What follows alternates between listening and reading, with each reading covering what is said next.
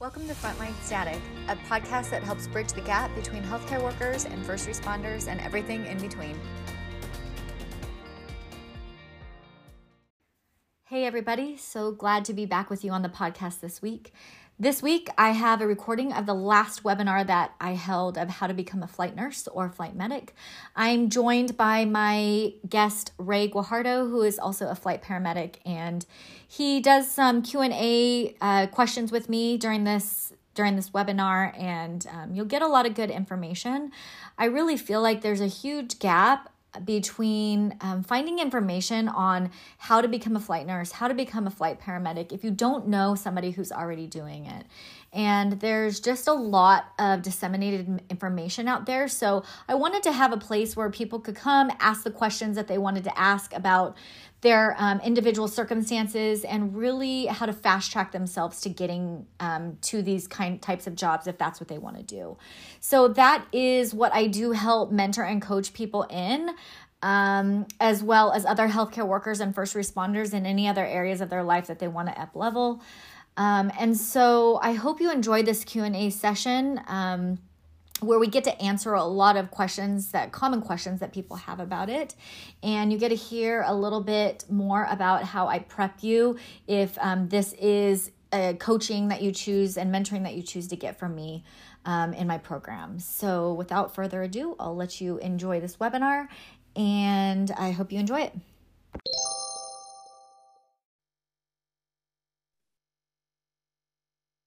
Hey everyone, I am just going to give everybody just 1 more minute to get on, but I just want to do an audio check and make sure that you can hear and see the both of us okay.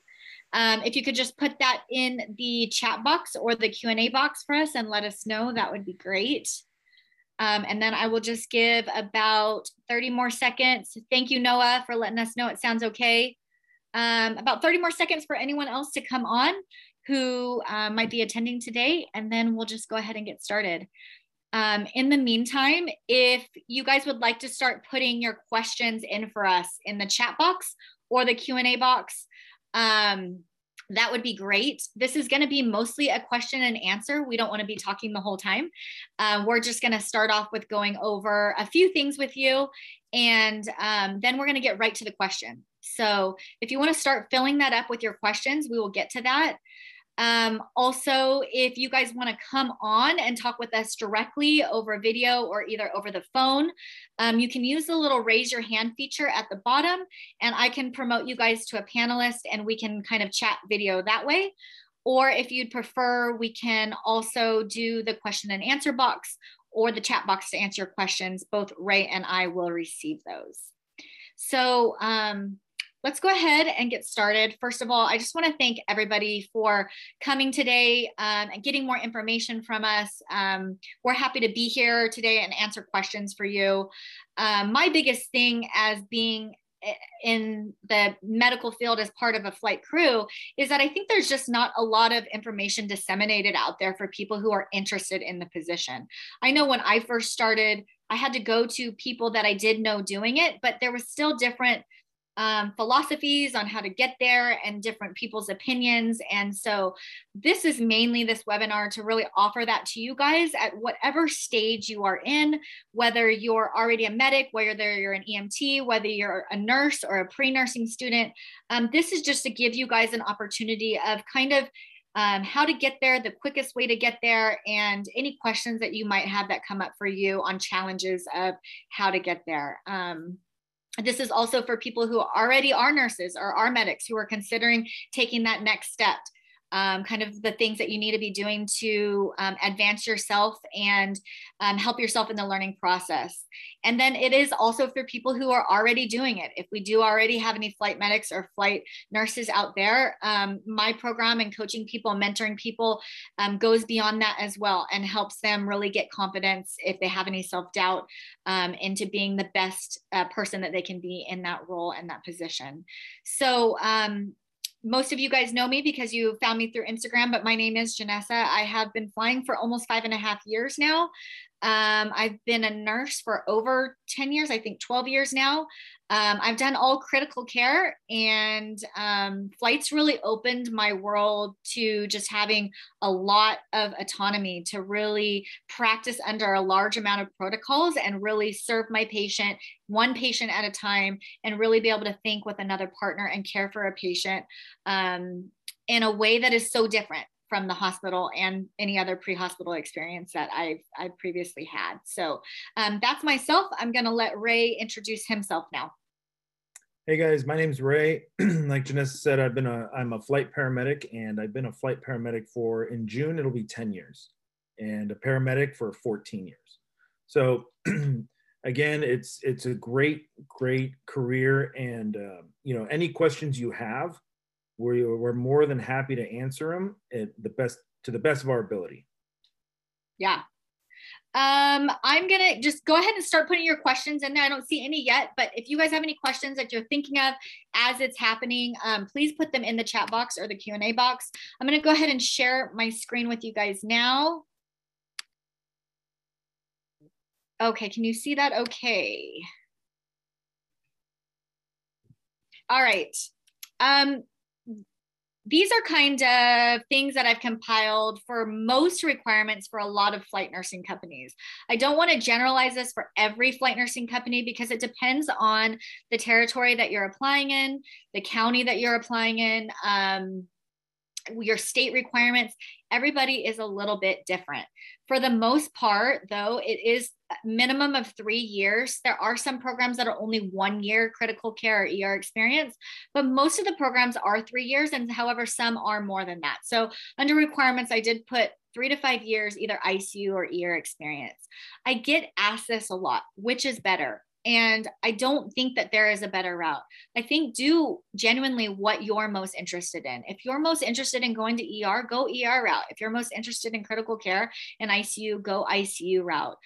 It doesn't matter which route you go as far as being a good applicant. It's really just knowing those areas that you are weaker in when it comes to application time, and really gaining more knowledge, getting more knowledge in those areas so that you can be a strong applicant when it comes.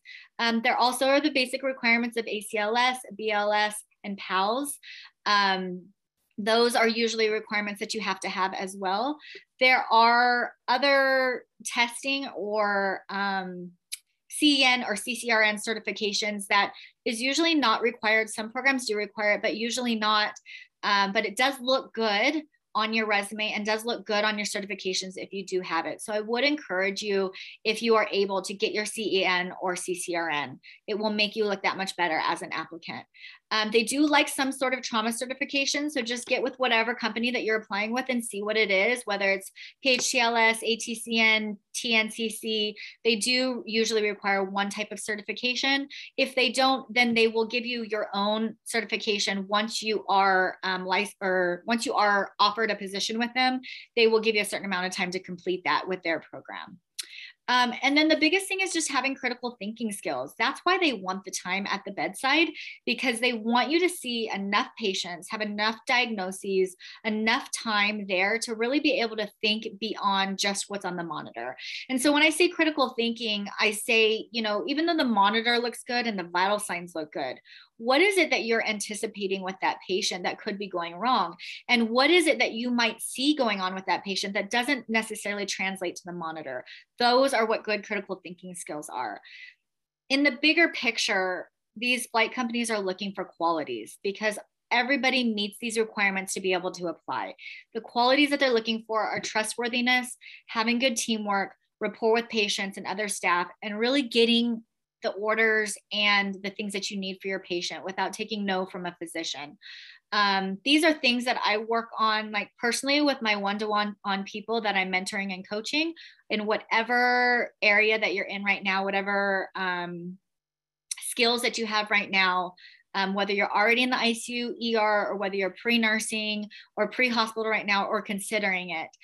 These are kind of the things that I hone in with my clients as far as figuring out what their weaknesses are and really helping them make that a strong foundation to be able to meet these requirements and get there the quickest that they can. A lot of the application processes for these programs require a critical care test. Some of them don't, some of them will do it in the interview. So really prepping for the critical care test. A lot of them will offer a pre-screening interview to even see if they're going to bring you to the panel interview position. And then some of them will have a pharmacology test, definitely like a medication test, where they will ask you about inotropes or pressors or any other IV meds that they want to get more information on, of if they know you have the knowledge of them and when is okay to use them. It's definitely a lot of scenario-based questions. So they're going to ask you a medical case, a trauma case, a cardiac case, pediatric, infants. They focus on all those different types of patients. And I have been in some interviews where they do a little bit of x-ray. They're going to look at a chest x-ray, ask you if the placement of the ET tube is correct, where your post-pyloric tube is or your OG tube is. So that is a possibility as well. So those are kind of things that they're looking for in a flight nurse. And I'm going to let Ray go ahead and talk about kind of what you're looking for in preparation to become a flight medic. Yeah. So the flight medic, can you leave that thing up there, Janessa? Yeah, sure.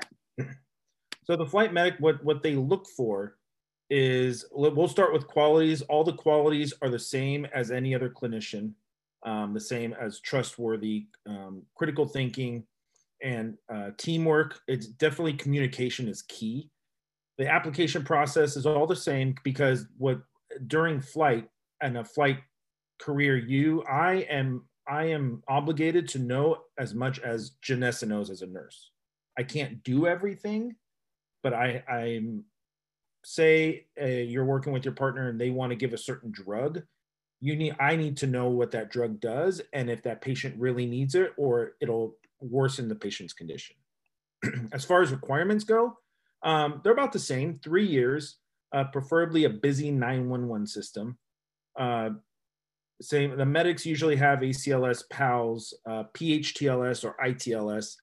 And then the thing is I can answer this question that I got here with all this. You have those basic certifications as requirements, and then they'll test you, or you'll take a test, and then an interview process, and a second interview, and scenarios. And they just want to get to know how much clinical experience you have. And these scenarios are not going to be the basic paramedic scenarios. There may be some scene calls, but where we lack as paramedics is the interfacility part.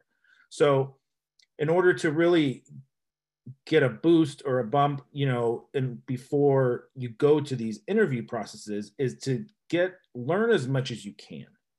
You have ACLS, PALS, PHTLS, or ITLS.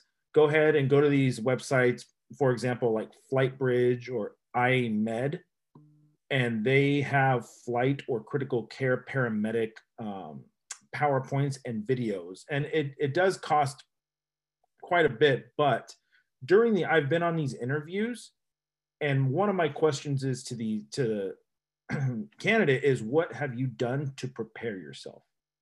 And if they say nothing, compared to someone who says, hey, yeah, I've started my flight paramedic videos, I've learned this, I've learned that, I got this book, I've done ride-alongs, definitely says more to me that person really wants this job if they've already got their flight paramedic certification, their critical care paramedic certification, which the flight paramedic and the critical care paramedic, you don't need any years of experience in order to get those certifications. They're board certifications for paramedics, and you can go and get and find books on Amazon of critical care for paramedics, and it teaches you beyond what a ground paramedic knows.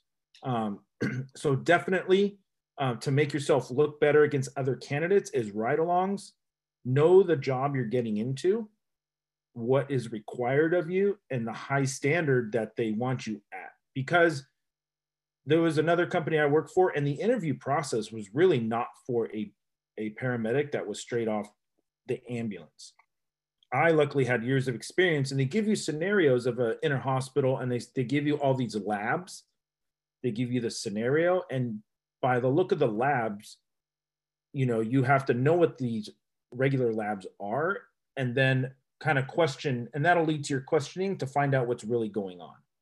You know, 12 leads, as far as like, know your 12 leads, because these companies erase the interpretation off the computer. So we have to manually interpret these 12 leads.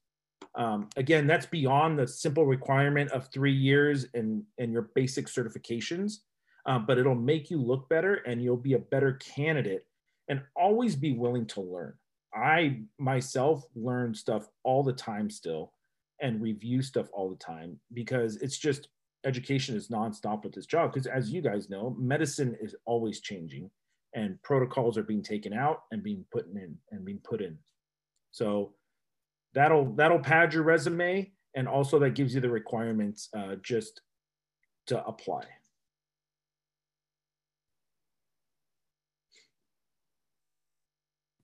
Perfect. Thanks, Ray. I have one question already in our Q&A, and feel free, everybody, to start putting your questions in there.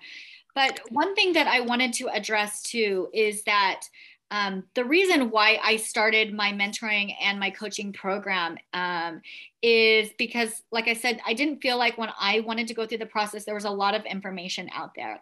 And having now sat in a lot of interviews and been able to interview other people, I have this idea of, you know, more of the qualities that they're looking for in these people instead of just the qualifications. And so wherever you are at any step of this process, that's kind of what working together with me looks like. At the coaching and the mentoring level, we'll work on things that you feel a little bit weaker on. So if you are an ER nurse, we're going to work on ICU concepts. If you are an ICU nurse, we're going to work on some ER concepts, pediatric and infant scenarios. And then this first question kind of has a little bit to do with that too. So I'll go ahead and read that here in a second, but I also will help you with your resumes and really feeling good before the interview process, of exactly walking you through everything, and then helping you with the obstacles and the self-doubt that you might be having along the way. So here is the first question. And then I'll have Ray, he can talk about it too. But Brandon asked, I'm a paramedic student at UCLA, currently in my internship phase. Once I completed school, do you have any tips on bettering my resume to separate myself from different candidates going in for flight besides 911 experience? And Ray, I'll let you go ahead and answer that since you kind of typed in there too. Yeah, like I said, you know, just the extra education, the certs. You can go on a NAEMT, and they provide various states and locations of where you can get these extra certs, like advanced medical life support, any pediatric courses. But you know, the IE Med and the Flight Bridge are really the main ones. Like I said, it costs some money, but these videos, they're like 30 hours of information. And it goes, again, like when I first started this, it took me, I was looking at these videos 2 or 3 times, because they want you to understand labs, balloon pumps, different drugs, vasopressors, and more trauma stuff that the ground paramedics, especially here in Fresno County where I worked on the ground, we didn't know. And so these programs really prep you for the job. And again, I know some places don't allow because of COVID, but if you can get a ride along and ask as many questions as you possibly can, because that will really, I mean, if I see that on a resume that you have, you know, you're studying for your flight paramedic, or, you know, luckily there's these programs now, because when I started, there was one program maybe, and I had to self-study. And so it's a lot of self-study, but these really help. And go take your flight paramedic certification, or go attempt it. Same with your critical care paramedic, go attempt it, because you learn a lot from this. And if I, as a person who's interviewing, if I see this, I see that you're serious about the job, and I will put more effort into hiring you and teaching you than someone who applied for the job but hasn't done anything. Yeah, and along the lines of your resume as well, like I tell everybody that I work with, have your resume ready. like ready to go, filled out as if you were to be asked for an interview today. Because when you have it ready, you have it available. If someone were to come out and ask you, hey, I really I like what you're doing. Do you have a resume you can send me? So always have it available, always have it updated, so that in that day, in that very moment, you have something to offer to them as well. So someone else asked, I'm a current nursing student and have always been interested in flying one day after gaining the experience. I have 2 years of ED tech experience and currently work on a trauma step down unit at a level 1. I'm curious what else I can be doing now to increase my experience, understanding, and knowledge to put me in a better position to not only enter the ER ICU after school, but prepare for down the road when flight nursing may be an option. So Noah, I would definitely say that if flight nursing is what you're interested in, you can prepare for it right now as a nursing student. And the nursing student clients that I work with, I basically encourage them to get a student intern or a student nurse position on the floors that they are interested in. So if you're interested in going to ER, get your student intern or student nurse position in the ER at the specific hospital and specific floor that you want to work on. Or if it's ICU, get an intern position there. I think a lot of nurses forget that that's an option because they think that maybe the manager might not work with them for their hours and their days that they need as far as school, but it's actually very the opposite.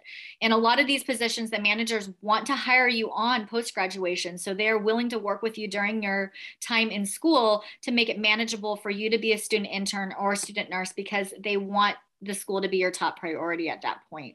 So if you want to get into flight nursing, get yourself into the best possible position to be hired in as a new grad, either on the ICU floor you want or the ER floor that you want. And if you want to stay at a level 1, get yourself either as an ED tech, but more so see if they have a student intern position, because a lot of these positions will let you, as you sign off and check off things in nursing school, will let you do them in the position that you're in. So for example, you start checking off Foleys and NG tubes and IVs, then you're going to be able to do that in your position as a student nurse intern. So that's what I would recommend for that. If you're unsure about which way to go, then I would say go the route that you're most interested in, what you think you would be most interested in. And always know that you can change that. If down the line ER is not what you're foreseeing it to be and you don't want to be an ER nurse, then you can try to get an intern position in the ICU. But if you're already working, then you already understand the challenges that go along with that as far as working and going to school. So try to get in that unit that you are most interested in so it can guarantee you a contract post-graduation.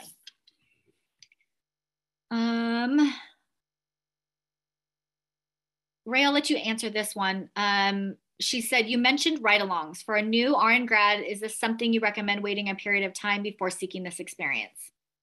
No, actually. I mean, take as many ride-alongs as you can because, when you ride along, yes, you don't have the experience, but you're like, hey, you may not fly, you may not like flying in helicopters or may just want to go on the airplane.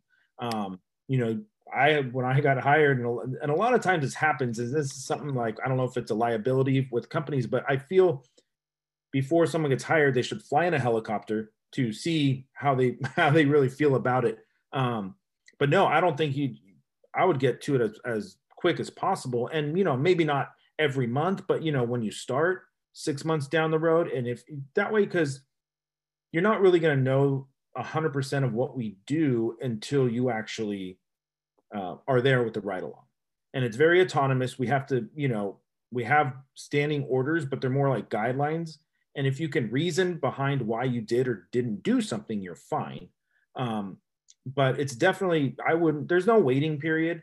Just go ahead and get on a ride along as soon as you can. And that way you get the experience of what it is and ask questions to the crew. And maybe they'll give you some other answers that you can go and find information on. Yeah, I definitely encourage people to do ride-alongs too at any point that they're at. It just really depends on your local company that you are interested in, kind of what their stipulations are. I know currently for us, ours is you have to be able to qualify to be an applicant to ride with us. But it is a good idea to not only understand if you can work in a moving environment, but the culture, right? Because the number one thing that's important to us besides pay and our schedule is that we love the people that we work with. And so you get an idea of when you visit the base, what the base culture is like. And that's really important for which base that you choose. All the people that I work with, I tell them, apply to multiple places, apply to all the places you're interested in, and then go visit the base, because you will get a good understanding of just them living together for 24 hours, what the culture is like, what the teamwork is like at the place that you're deciding to apply for. I don't see, oh, I see one other question come up here. Do you have any recommended counties that have a busy 911 system? I'm based in LA County and I really don't have a good knowledge of counties around me. Ray, I'm going to let you answer that. Yeah. I mean, I worked in LA as an EMT back in the day, and it was busy.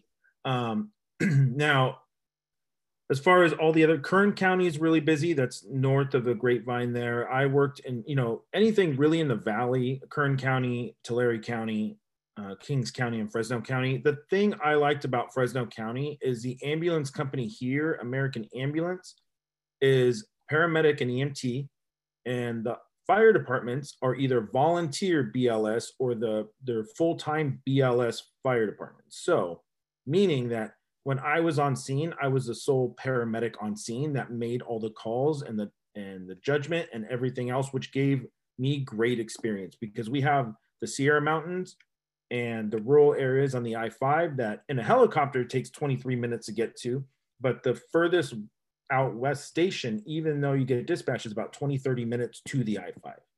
So for example, one time I worked out there, I had an MCI. I was the only paramedic out there with a couple of helicopters coming for a good 30 minutes until the others came over by ground.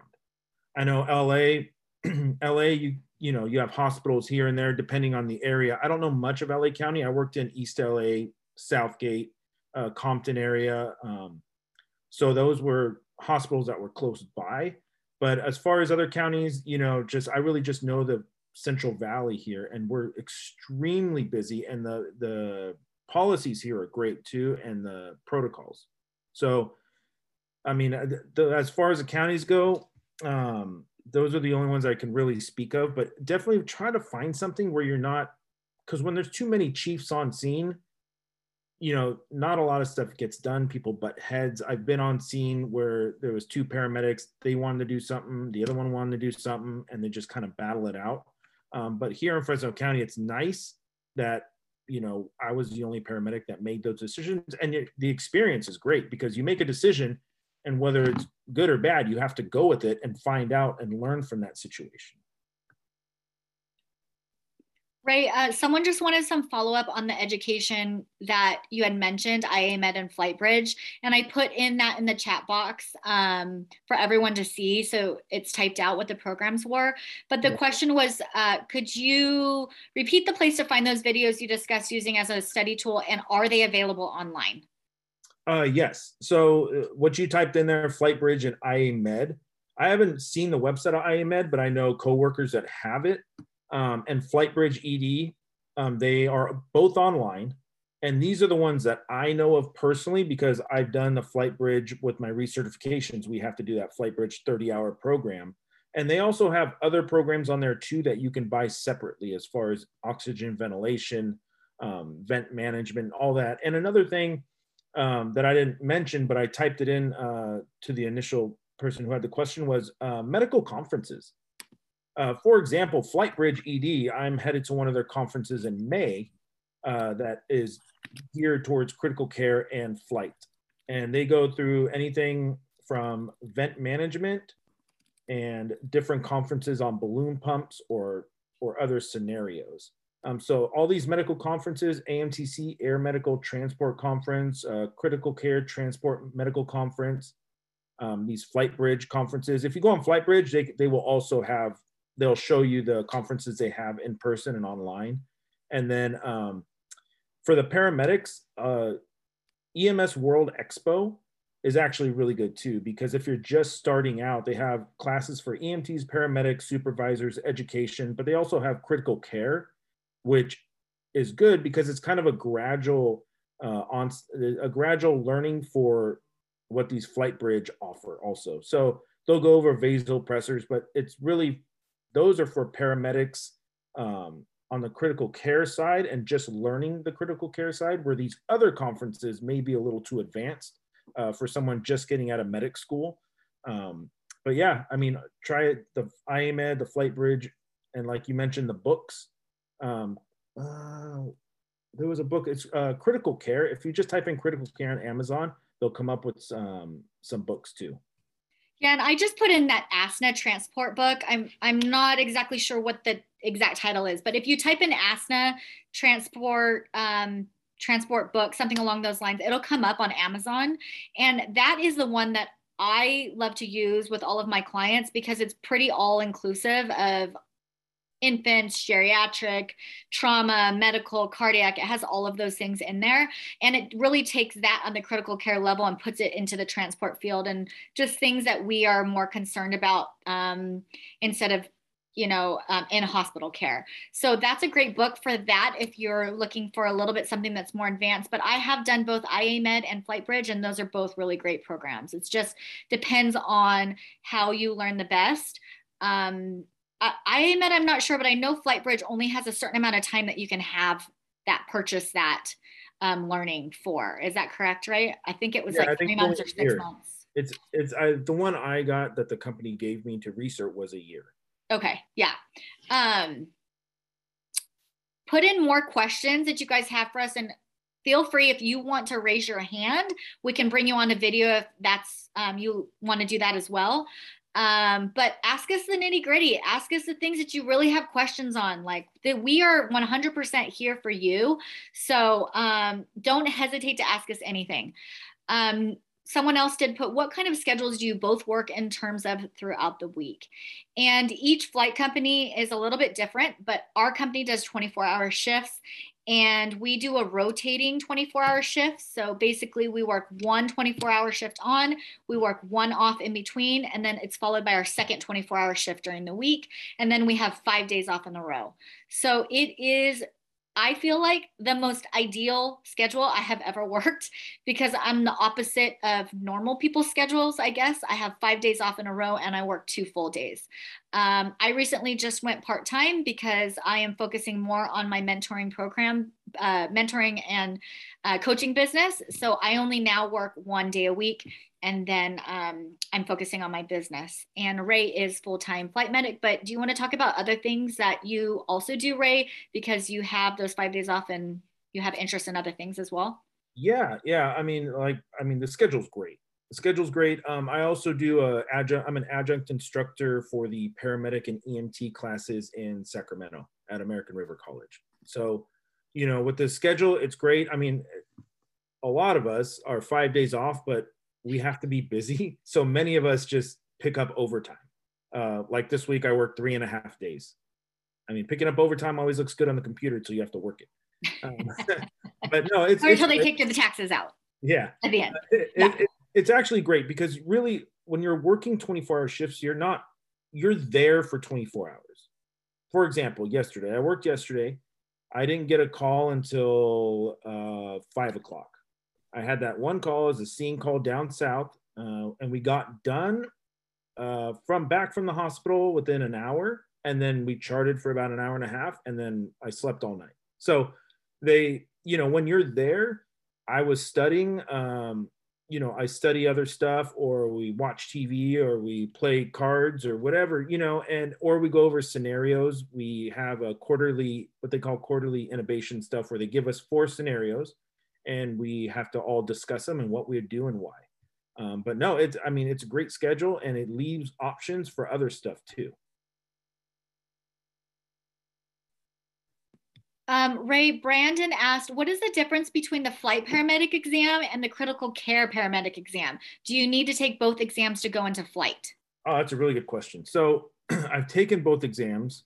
I almost walked out of the critical care one a couple times just because it was extremely difficult. You don't need both. It looks better if you have both. Flight, and again, this is just me. Other people may say the flight was the hardest one ever, but I took both of them. To me, the flight was more, hey, do you know this? Do you know this? Do you know how to calculate the cerebral perfusion pressure from the ICP and the MAP. Here's these numbers, which one, metabolic acidosis versus respiratory acidosis. For the critical care one, luckily I had just got out of physiology. And so the critical care one has more to do with the pathophysiology side of things. For example, they would say, what would happen with a patient if they were under resuscitated? So you kind of have to figure the fluid shifts, and then other drugs. Like there was one that threw me off of like, hey, there's this paralytic and this is organophosphate overdose. How much would you need, more or less? And so I had to think of what receptor it went to, which one has more affinity for that. And so the critical care one is more difficult for that, I thought, because like I said, I almost walked out 2 or 3 times. But definitely take both of them. Even if you fail both, that's okay. What kind of material each of them ask. And to me, the FPC was a little easier, which, and the FPC really, you have to know more aviation stuff with the FPC, which these videos will teach you, but they go over a lot of the flight physiology part of it, and the gas laws, Boyle's law, Dalton's law, and how you would see this and what you could do about it. So no, you don't need both, but it always looks better if you have both. And the flight one is a little easier with my experience. And I would always, and I don't know if you feel like this too, Ray, I always encourage people to not take the flight one right away unless they really want to, because that's what you're going to learn on the job. And then when you can have like real life situations of things that you've done on the job and you have a hard question come up on the test, then you really know how to apply that and really how to figure out the answer. It's not necessary. Of course, you can do it before, but learning the job, I think, will be helpful in taking the test. And I really struggled with the flight test. I'm the opposite. I'm a horrible, horrible test taker. And so the flight test for me, the CFRN, was really difficult for me. So, but having the knowledge of being able to put previous experiences and previous transport experience into it really helped me with the scenarios where I was choosing between one answer and another answer. So someone else asked, the PALS and ACS, are those something you can do as a brand new RN grad as well? Absolutely. I think those are great courses to have no matter what level you are at. And also paramedics get that course as well. You just learn so much from it, even if you don't even deal with pediatric. What to do in emergency situations. A lot of it is scenario based, which is great. That's a lot how I do my teaching. And that's how most of these flight nursing, flight paramedic interviews go. It's a lot of scenario based. So I think those are great courses to take as a new grad. It's absolutely really a good thing to have. How do you feel, Ray? Yeah, no, I mean, definitely.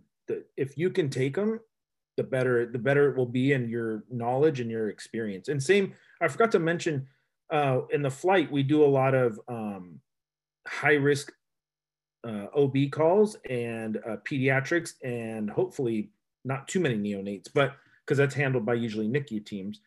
But try to get as many pediatric courses under your belt. And that's one thing that we will never, unless you're a pediatric nurse or a neonate nurse, you're comfortable with. But there's a class, neonatal resuscitation, and a class called Stable, which is also a neonatal course. But I forgot to mention those. Those are something that you would want to look into also as far as flight goes and your education. But yeah, the ACLS, the PALS, it's definitely, if you can get it, go for it. Yeah, and there's a lot of things that we talk about right now, and I know it can seem really overwhelming, but to put it back to, what the basic was for me, I just had 4 years of ICU experience and nothing else. I never did pre-hospital. I never had ER experience. I never had a balloon pump patient, an LVAD patient, an Impella patient. I never taken care of a pediatric or an infant or a high risk OB. And so these were things that my company, they really do some strong education on. And I've really learned over the years, they do not expect you to be an expert at all of these levels and all of these different things. They want to know that you can critically think no matter what situation and what patient scenario that you have in, based on that experience that you do hold, that you can make a strong decision and have a good outcome for your patient.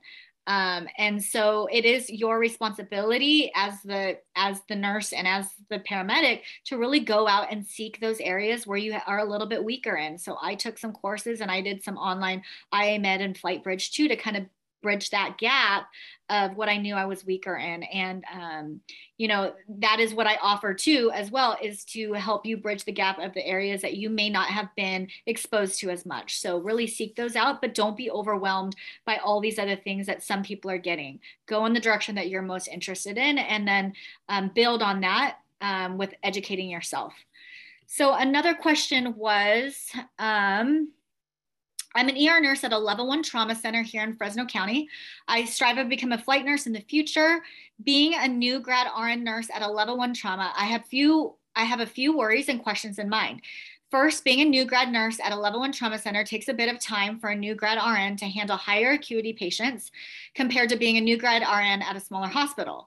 Do you recommend me going to a smaller hospital wherein I'll be able to handle different types of acuity patients, or stay in a level 1 trauma center, grind it out, and put in my 3 years experience? I love that you asked this question, because this is the number one question that I get asked, and it's asked in a various different ways. And I'll let Ray respond to this too, having worked with a lot of nurses and trained a lot of nurses. But with my experience, and I'm going to answer it this way, and then I'm going to answer it your way as well. People ask me, is it better for me to be in a higher acuity hospital, or is it okay that I work in a rural 5-bed ER? And I say either is fine. You create different nurses out of both those scenarios. You have a nurse that is exposed at a level 1 trauma to a lot of different patients, burn patients, pediatric, everything that goes to level 1, you're going to see. So you're going to get a ton of experience in that. And if that is something that is really important to you, definitely keep doing it. Overwhelm, if you're not feeling overwhelmed, and if you're not feeling like you're struggling, then you're not adding to your tool belt. And I think that's just part of the process. And you want to be able to be that person that can push through that and gain as much experience as you can. Because when you move to the flight level, it's going to be like that all over again. You're going to feel overwhelmed, and it's going to be a new environment, but you're going to have known that you did it already. And you're going to prove to yourself that you did it, and so that you can do it again. So definitely, if that's something that you want, my biggest piece of advice is just keep going through it and doing the best that you can, because you're going to learn so much.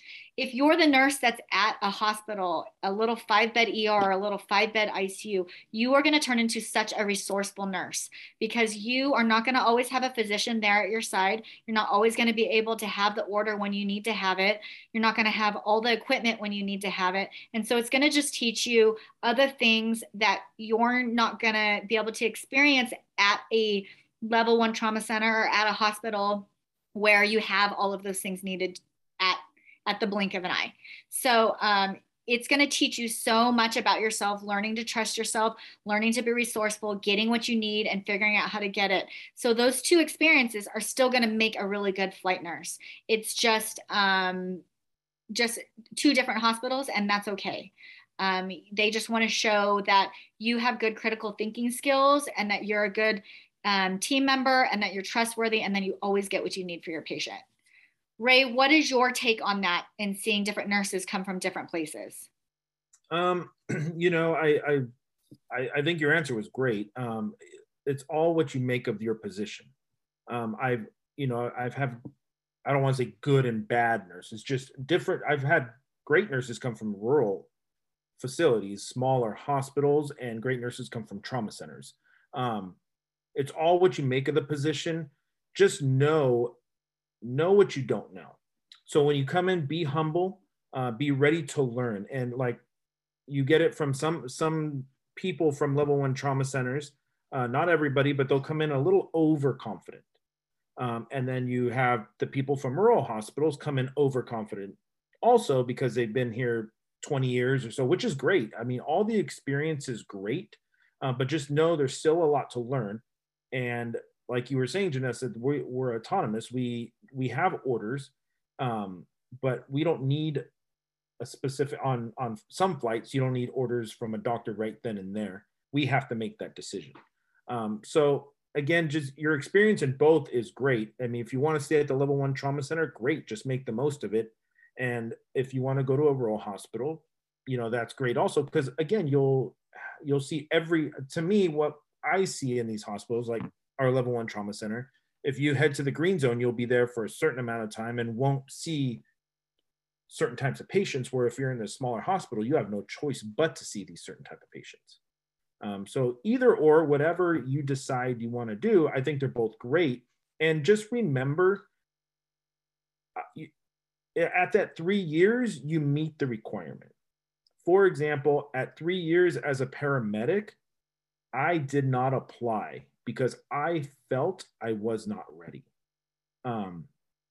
So again, that was a personal thing for me. So at the 4th year, it opened up again, and I was ready and I passed everything, and and it was great. The education was great, and I learned a ton, and I'm still learning now. Yeah, and one thing I would have to offer too, after doing this for a while and starting brand new in all of these positions, is get yourself a good mentor. Whether that's me or whether that's someone on your floor that you're starting with, or a preceptor, or someone that that you can reach out to and that you can trust no matter what, because you're going to want to let them know all the things that you're struggling with and what the things that you should be looking for. And there's going to be good weeks and there's going to be bad weeks. And that's the person that you're going to want to get with. So I would really encourage you to find a good mentor as well, or a good preceptor. The next question is, as an EMT at AA, which I would think is American Ambulance, would it be possible to still do a ride along, or only for nurses and medics? I'm not 100% on that. I mean, I don't see why you couldn't do it as an EMT. I don't see why at all. But again, you would have to get a hold of the area manager here locally to ask that question, because I'm not 100%. I don't mind if EMTs, I like it if you're interested early.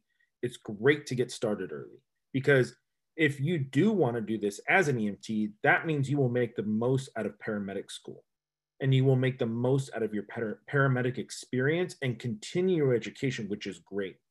But again, you'll have to get a hold of the area manager locally to find out whether you can do the ride along as an EMT. Again, I don't see why not. I have had in the past ED techs do it, and it's worked out. So yeah, and I think the biggest thing is don't be afraid to ask for anything.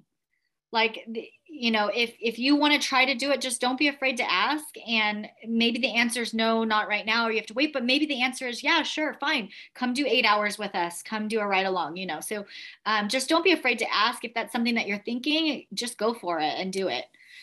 And one thing I want to say about that too is that both those local people that asked the question, our company that we work for, since it was a local company before we got taken over by a national company, they want people who are local. We want people on our team who are local, because we know that they have skin in the game. They know the patient clientele, they know the area, and they're going to be with us for a long time. And there's going to be longevity in the company. So remember that as you're applying to your local companies, like, they're going to look at you first, because we want to have local people who know the area and we know the patient clientele.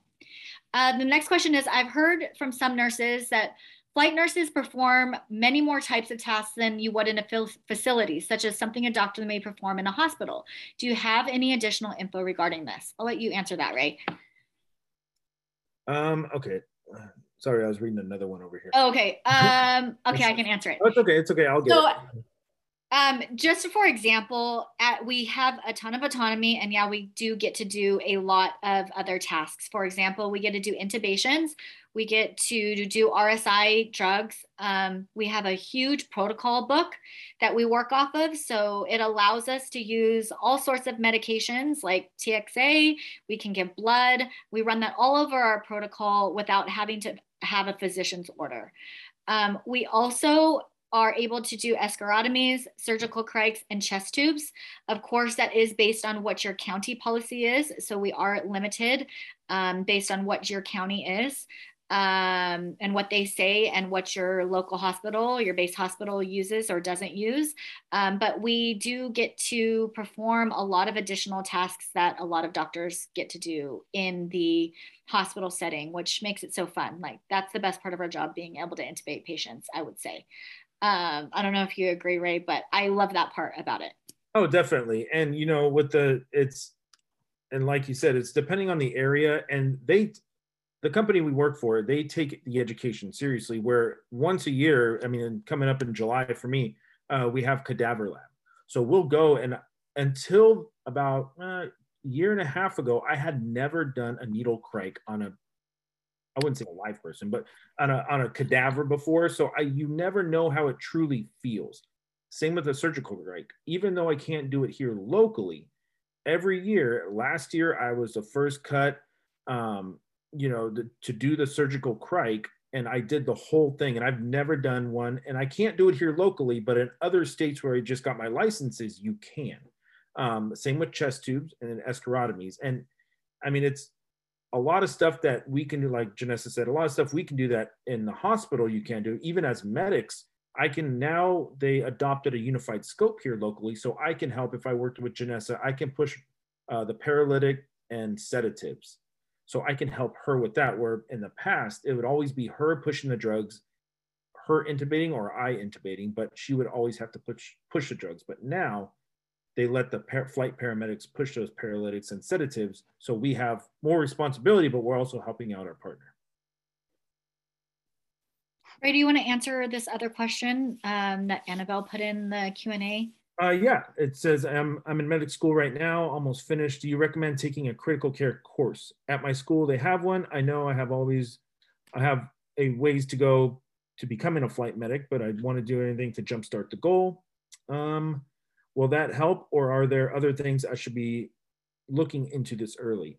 To be honest, I think you're down the right path, but I would focus on finishing paramedic school, and getting your experience from whatever position you get. Once you get your paramedic position, and once the national registry is done, focus on that first. And then, yeah, I would initially probably take anatomy, physiology again, or those anatomy or just a physiology course. Anatomy is difficult for me. I like physiology more, where you actually learn how things happen and the patho of it. But look at taking anatomy, physiology, and the critical care course. And definitely, I mean, once you get done with medical school and your national registry and your state license, continue that and take that critical care course. If you don't get everything, that's fine. Get some books, get some programs, and definitely keep on going with it. But definitely focus on finishing up your paramedic course, getting your national registry. I say that because I went back recently and took the national just to get my national back. And you really have to think differently. When I had to think differently from what I know now to what the national wants. And so focus on that national and everything you learned from medic school to pass it. And then, yeah, once you get a position, go ahead and start that class and anatomy and physiology. And that way the reason I say anatomy and physiology, because you can understand how these advanced drugs for the medics, like the Levophed or dobutamine, how they work and why. So that's why I recommend taking anatomy, physiology, or just a physiology course, because it'll help you through the rest of your critical care stuff. We do have more time for any questions. I just don't see any in the queue, so feel free to continue to put anything in there. But I thought it would be nice for us to kind of answer some things that we get asked a lot. So, like, what is the biggest piece of advice, and what is the best part of flight nursing for you, Ray, that you would give someone? Oh man, okay. The biggest piece of advice would be to be able to take constructive criticism, because I don't know everything. And if we were to work together and you go, hey, why did you think dopamine was better than dobutamine? And this is why dobutamine's better. I don't know everything, and I'm able to take that criticism and just learn from it. And then what was the other part of the question? It was what's your favorite part about being a flight medic? Oh, I can be in LA in the morning, have some breakfast, be in San Francisco in the afternoon, take a flight to Vegas, break down, and have to stay in Vegas overnight. It's you're everywhere. You're everywhere, and you can do so much to help these patients that, you're that, instead of them going by ground 4 hours to San Francisco, it's an hour flight. And you get them there faster, these stroke patients, these patients with MIs. Out of my 10 years of flying, my highlight of my career was a place I went into and landed in Yosemite. I mean, that to me, that's a highlight of my career so far. Wasn't that recent for you too? Yeah, probably like a couple months, about 3-4 months ago. Yeah. And it was amazing. Like I've been to Yosemite, but it was absolutely amazing just to see it from the sky and come in that way. Yeah. And I think like for me, just being able to know, we don't always have these scenarios where it's a critical patient. Sometimes we show up and we're just taking someone from one place to the next because it's closer to their home. It's not always critical or time sensitive, but I think about the calls that we've been on and, the calls that you and I have done together too. And to be like so impacted by that one moment and to know that we are the only two people that can really save that person's life in that moment is just something that to be a part of and to be able to allow to practice is just something that you can't do in any other job. You just, it's just so impactful to know that we have the skills in that very moment to care for the people who need us at that very moment. And I love that about the job. I also love the opportunity as well, like to not only work autonomously, but I can get licensed through our company to any state. And I just got licensed in Hawaii. And so now they're asking me to fill some of the shifts in Hawaii, which is awesome. They're going to pay for my day before and 2 days after, my flight, my food, my car, everything. So just the opportunity that it allows you to really get out there and practice what you're really good at in different states and different areas, serve different communities. Like, I just love that part about it as well. Oh yeah. And on that same level as a paramedic, here in California, we're limited. But it took me 60 seconds, no joke, to get my Arizona license. And then in Illinois, I have it for Illinois too, to go visit a friend. But in Illinois, I asked, and I can start anything that you can. The only difference is you have to initiate blood transfusion. So that means that I can start Levophed. I can start this. I can start that. We're here in California, that's forbidden. So other states, for example, New Mexico, for medics and these flight nurses, if you do a needle thoracostomy, you have to do a chest tube. So, that's something I wouldn't pick up my New Mexico license until after I go to cadaver lab and I practice that chest tube again.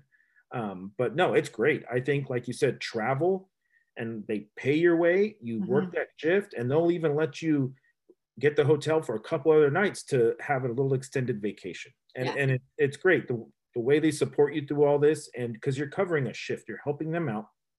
And Hawaii seems impossible for a paramedic to get. I just looked it up yesterday. Yeah. Well, I don't see any other questions. So we appreciate you guys all being here today. And I listed Ray's profile on there, so I'm sure you can reach out to him if you guys have any questions for him. You guys know where to reach out to me if you have any questions for me. If you are interested at any more one-on-one coaching, mentoring with me so that I can help you meet wherever you are right now and get to whatever goal you want as well, I am completely 100% here for you. So you can reach out to me at my Instagram or Ray's Instagram, and just grateful for you guys all taking the time to be here today, and hope you guys have a good rest of the week. Take care. Yeah, thanks guys.